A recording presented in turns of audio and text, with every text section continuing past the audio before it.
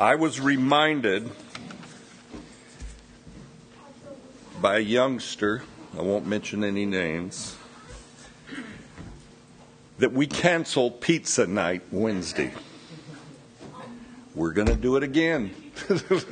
This Wednesday we're going to do pizza. Come early, come to 6 o'clock, and we'll have a time of communion afterwards. So we're not going to cheat you youngsters. We will have pizza.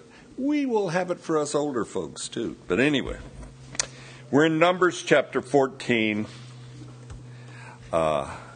looking at verses 20 through 38. Moses has interceded for the people of Israel. He has the ear of God. God has pardoned the sin of rebellion by the entire nation of Israel. All of Israel has believed the evil report of the 10 spies.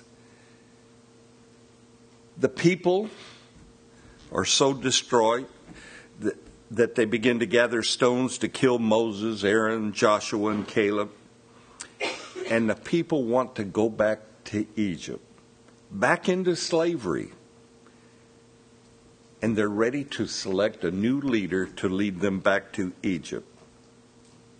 A new leader that will give them their desires.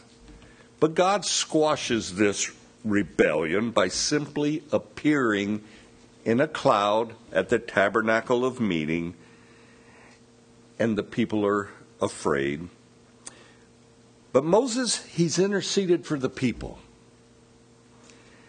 God has accepted Moses' plea on behalf of the people, and we hear, or we rather read, that God pardoned the entire nation because of the prayers and interceding of Moses. God is faithful to forgive. If we repent, He's faithful to forgive. But the consequence of sin remains. So let's look at Numbers chapter 14, verse 20 through 38. Then the Lord said, I have pardoned according to your word, speaking to Moses, but truly as I live, all the earth shall be filled with the glory of the Lord. Because all these men who have seen my glory, the signs which I did in Egypt and in the wilderness, and have put me to the test now these 10 times, and have not heeded my voice, they certainly shall not see the land of which I swore to their fathers, nor shall any of those who rejected me see it. But my servant Caleb, because he has a different spirit in him, has followed me fully, I will bring into the land where he went, and his descendants shall inherit it. Now the Amalekites and the Canaanites dwell in the valley. Tomorrow turn and move out into the wilderness by the way of the Red Sea. And the Lord spoke to Moses and Aaron, saying, How long shall I bear with this evil congregation who complain against me? I have heard the complaints which the children of Israel make against me. Say to them, As I live, says the Lord, just as you have spoken in my hearing, so I will do to you. The carcasses of you who have complained against me shall fall in this wilderness, all of you who were numbered according to your entire number from 20 years old and above, except for Caleb, the son of Jephunneh, and Joshua, the son of Nun. You shall by no means enter the land which I swore I would make you dwell in. But your little ones, whom you said would be victims, I will bring in, and they shall know the land which you have despised. But as for you, your carcasses shall fall in this wilderness, and your sons shall be shepherds in the wilderness 40 years, and bear the brunt of your infidelity, until your carcasses are consumed in the wilderness. According to the number of the days in which you spied out the land, 40 days, for each day you shall bear your guilt 1 year, namely 40 years, and you shall know my rejection. I, the Lord, have spoken this. I will surely do to all of this evil congregation who have gathered together against me, in this wilderness they shall be consumed, and there they shall die. Now the men whom Moses sent to spy out the land, who returned and made all the congregation complain against him by bringing a bad report of the land, those very men who brought the evil report about the land died by the plague before the Lord. But Joshua the son of Nun and Caleb the son of Jephunneh remained alive, of the men who went out to spy the land. We looked last week at the greatness of God to forgive. God does not want us to sin. He does not want us to rebel against him. But when we do, God is in his great mercy. He looks to forgive us. Verse 20, God tells Moses, I have pardoned these people according to your prayers. Our thinking, our way of thinking, can be contrary to the mercy of God. We can and do put a guilt trip on ourselves, and we can shy away from God because of sin. We try to clean up our act before seeking forgiveness. We can become real careful when trying to please God with our words. Words that we spoke in haste before are now, they're tempered down. We clean up our attitude. We become less judgmental of one another. And then after a given amount of time, we sort of try to slide into repentance. And we do this attempting to please God by our good, or what should I say, better behavior. We're never to take sin casually. And we're never to assume that our good behavior is repentance, because it isn't. Only God can pardon sin. Only God forgives sin. And we can miss the greatest characteristic of God in that he is willing to show mercy and forgive us. Moses, one man, interceded for the entire nation of Israel, which was around 2.5 million people, and God pardons their sin. Moses was locked in on the greatness of God to forgive. One of Satan's biggest lies to any sinner, anyone who has sinned, is to cast doubt upon God's goodness and mercy. Satan is quick to condemn us. Guilt and condemnation cause us to shy away from the kindness of God. Conviction by the Holy Spirit wants us to settle the issue of sin by repenting. So conviction leads us to God. Condemnation pushes us away from God. Condemnation tries to tell us that our sin is greater than God's ability to forgive. And that is what we call sinful pride. Now, I would be remiss if I read through this passage not to mention that sin has a penalty. It has a consequence. Paul said it this way: if grace abounds, why not live a sinful, pleasurable life? And then he says, God forbid.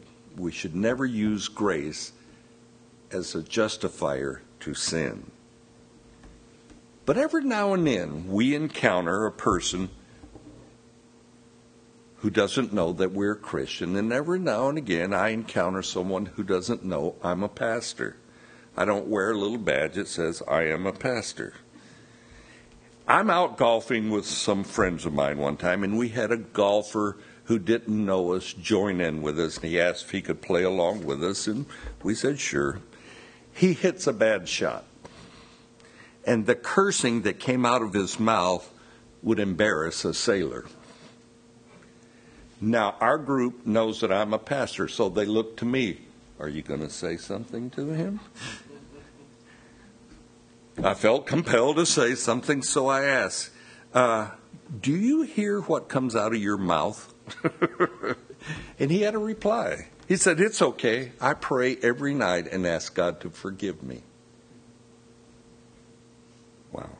This man, the consequence of sin were of no regard. God has pardoned Israel, clearly stated in verse 20. However, God will now declare to Israel their penalty for their sin. Israel is pardoned, but yet there remains a penalty. Verse 22, God has noticed, even numbered the 10 times Israel has put him to the test. God takes note.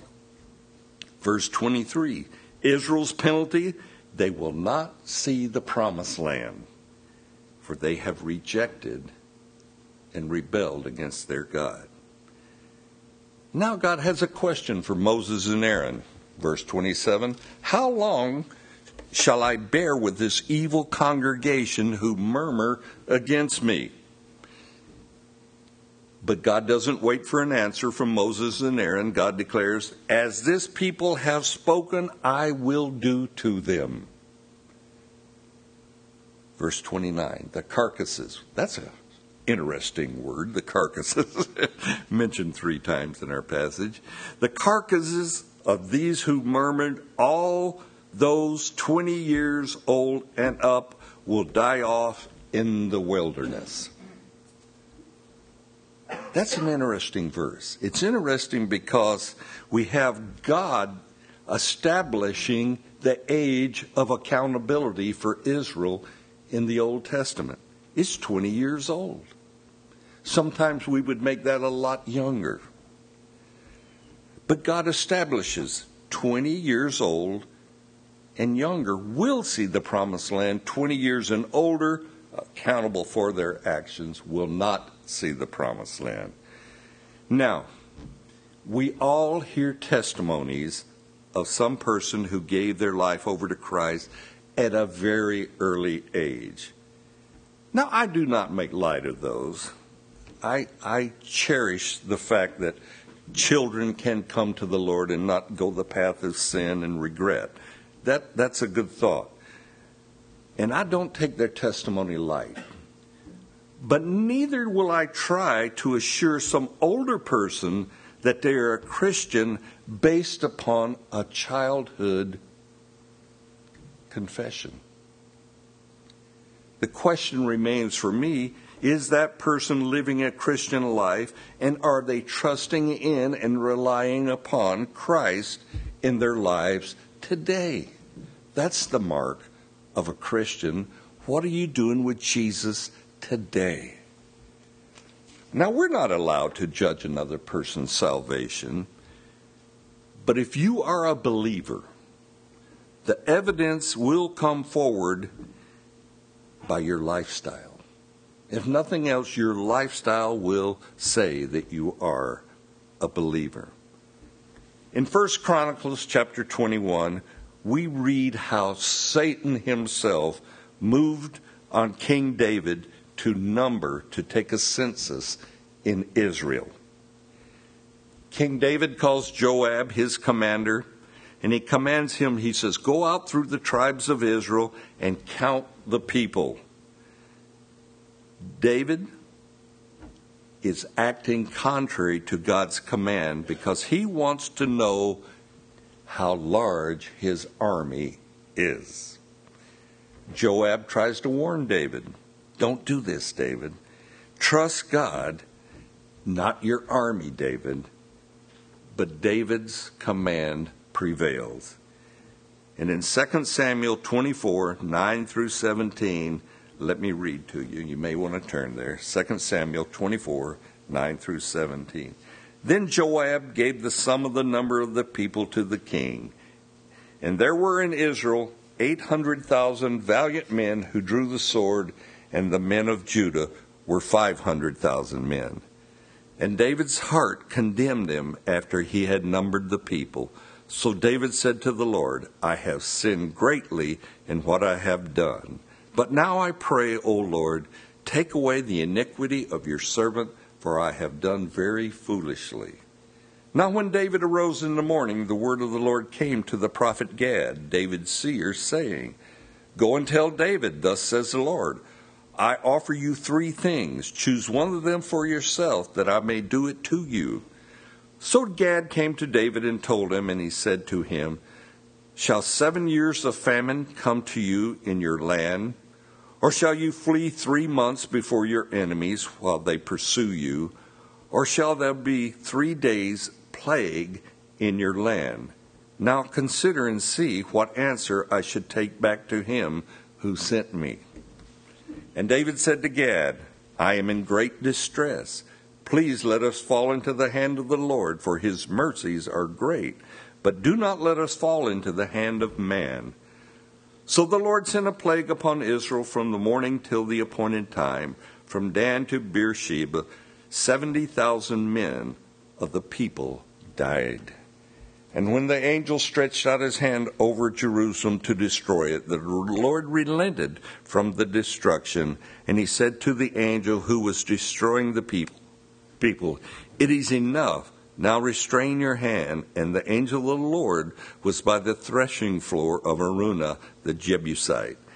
Then David spoke to the Lord when he saw the angel who was striking the people, and said, Surely I have sinned, I have done wickedly, but these sheep, what have they done? Let your hand, I pray, be against me and against my father's house.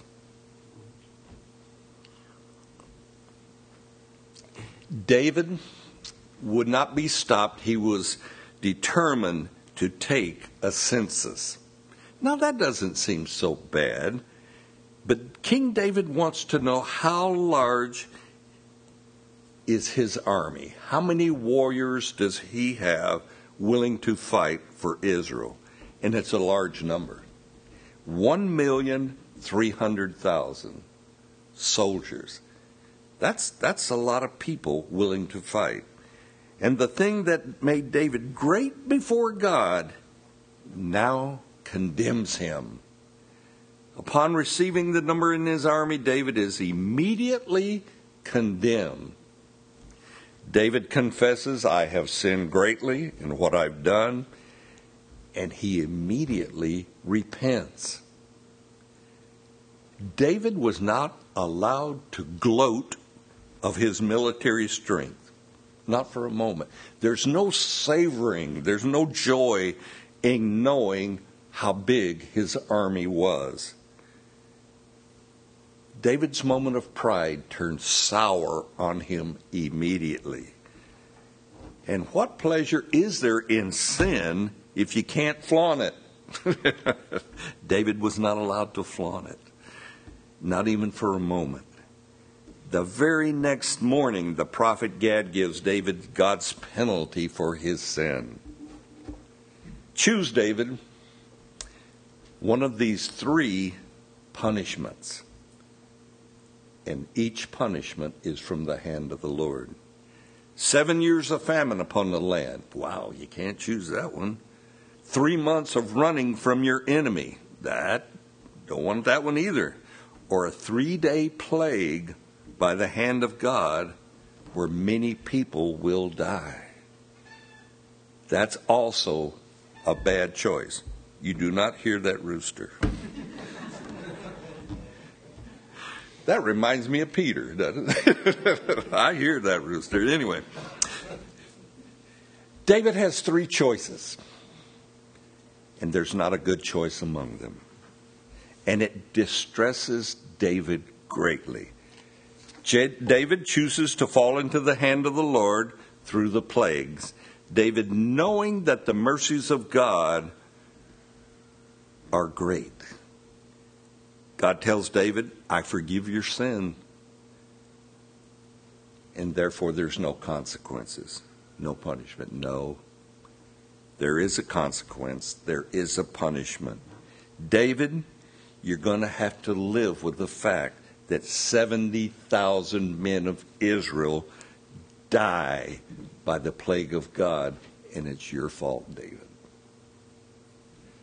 All because David refused to listen to Joab, his commander. He refused to turn away from counting his warriors. David has been guilty of committing several grievous sins, Bathsheba and killing of Uriah. And this sin also is one of David's great sins. The temptation to number his troops was a direct temptation from Satan. We read how Satan stood up against Israel and moved David to number Israel. This numbering of the troops would appear to be simply a logical thing to do. Just know where your strength is. But Joab, his commander, was faithful to warn David. And he said, God give the king 100-fold increase, but do not number the troops, David.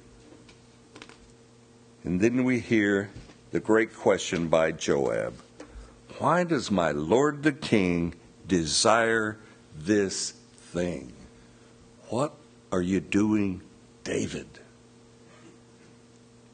Joab, he understands that it's pride that is gripping David to number the people. But David, he's already succumbed to this. He's already given in to this temptation. Now David simply argues why he should number his troops. The temptation to sin must be fought before it possesses you. That's worth repeating. Glad you asked me that. I will repeat it. Temptation to sin must be fought before it possesses you. Once David is tempted, once he wants to number the troops, it's a done deal. And David then tries to deal with his sin, his temptation to sin, logically, which only destines him to failure. You do not combat temptation logically. For a husband and a wife to be faithful to one another, there must be a commitment between them not to sin in that way. If we wait until we're in the middle of temptation, we are in great danger. We must acknowledge beforehand that a moment of pleasure can and will destroy years, if not a lifetime, of trust. A moment. Satan has been watching David. David has Satan's attention, and he knows where David is weak. And then he stands up and comes against David. Have you ever been tempted to sin and wonder, where in the world did that come from? Most likely from the pit. Let me help you that. Right from the pit. So how do we combat that moment of temptation? I'm glad you asked that question. Jesus had something to say about temptation. In Luke 11, Jesus is in prayer.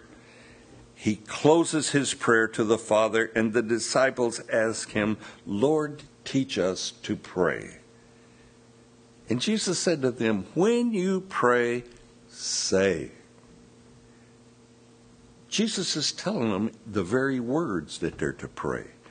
And in Luke 11, verses 2 through 4, so he said to them, when you pray, say, Our Father in heaven, Hallowed be your name. Your kingdom come. Your will be done on earth as it is in heaven. Give us this day our daily bread. Okay, those are good. And then Jesus says, and forgive us our sins, for we also forgive everyone who is indebted to us. And here's the crux. Here's the preventative part. And do not lead us into temptation, but deliver us from the evil one. My mother used to say, an ounce of prevention is worth a pound of cure. And that is so true. Do not lead us into temptation, but deliver us from the evil one.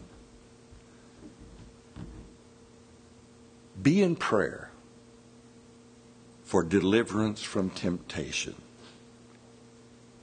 and deliverance from the evil one. Allow that prayer to be part of your daily devotions. Be praying for your spouse, your wife, your husband. Be praying for your children to be delivered from temptation, to be delivered from evil. King David, as soon as he sinned, his heart condemned him. And as king, 70,000 men died because the king sinned. Sin is never done in a corner. It affects all those around us. And in David's case, 70,000 men die from a plague that God sent because the king sinned. That should bring fear to each and every one of our hearts. The consequences of sin. Never take sin lightly. Yes, we have forgiveness, and thank God for forgiveness. But God would rather have us not be tempted to sin. He says, pray that you will not be tempted. And that's good advice for us. Next week, we're going to look at Caleb and Joshua. Two good examples, two good spies who said we can take the land. But the 10 spies brought back a bad report. It was believed by the entire nation of Israel, and the entire nation of Israel, all those 20 years old, older and up, die off in the wilderness because of their sin. Were they forgiven? Yes. Did they pay the price? Yes. Let us learn from the nation of Israel and all that they went through. If I can get you to stand, we'll close in prayer.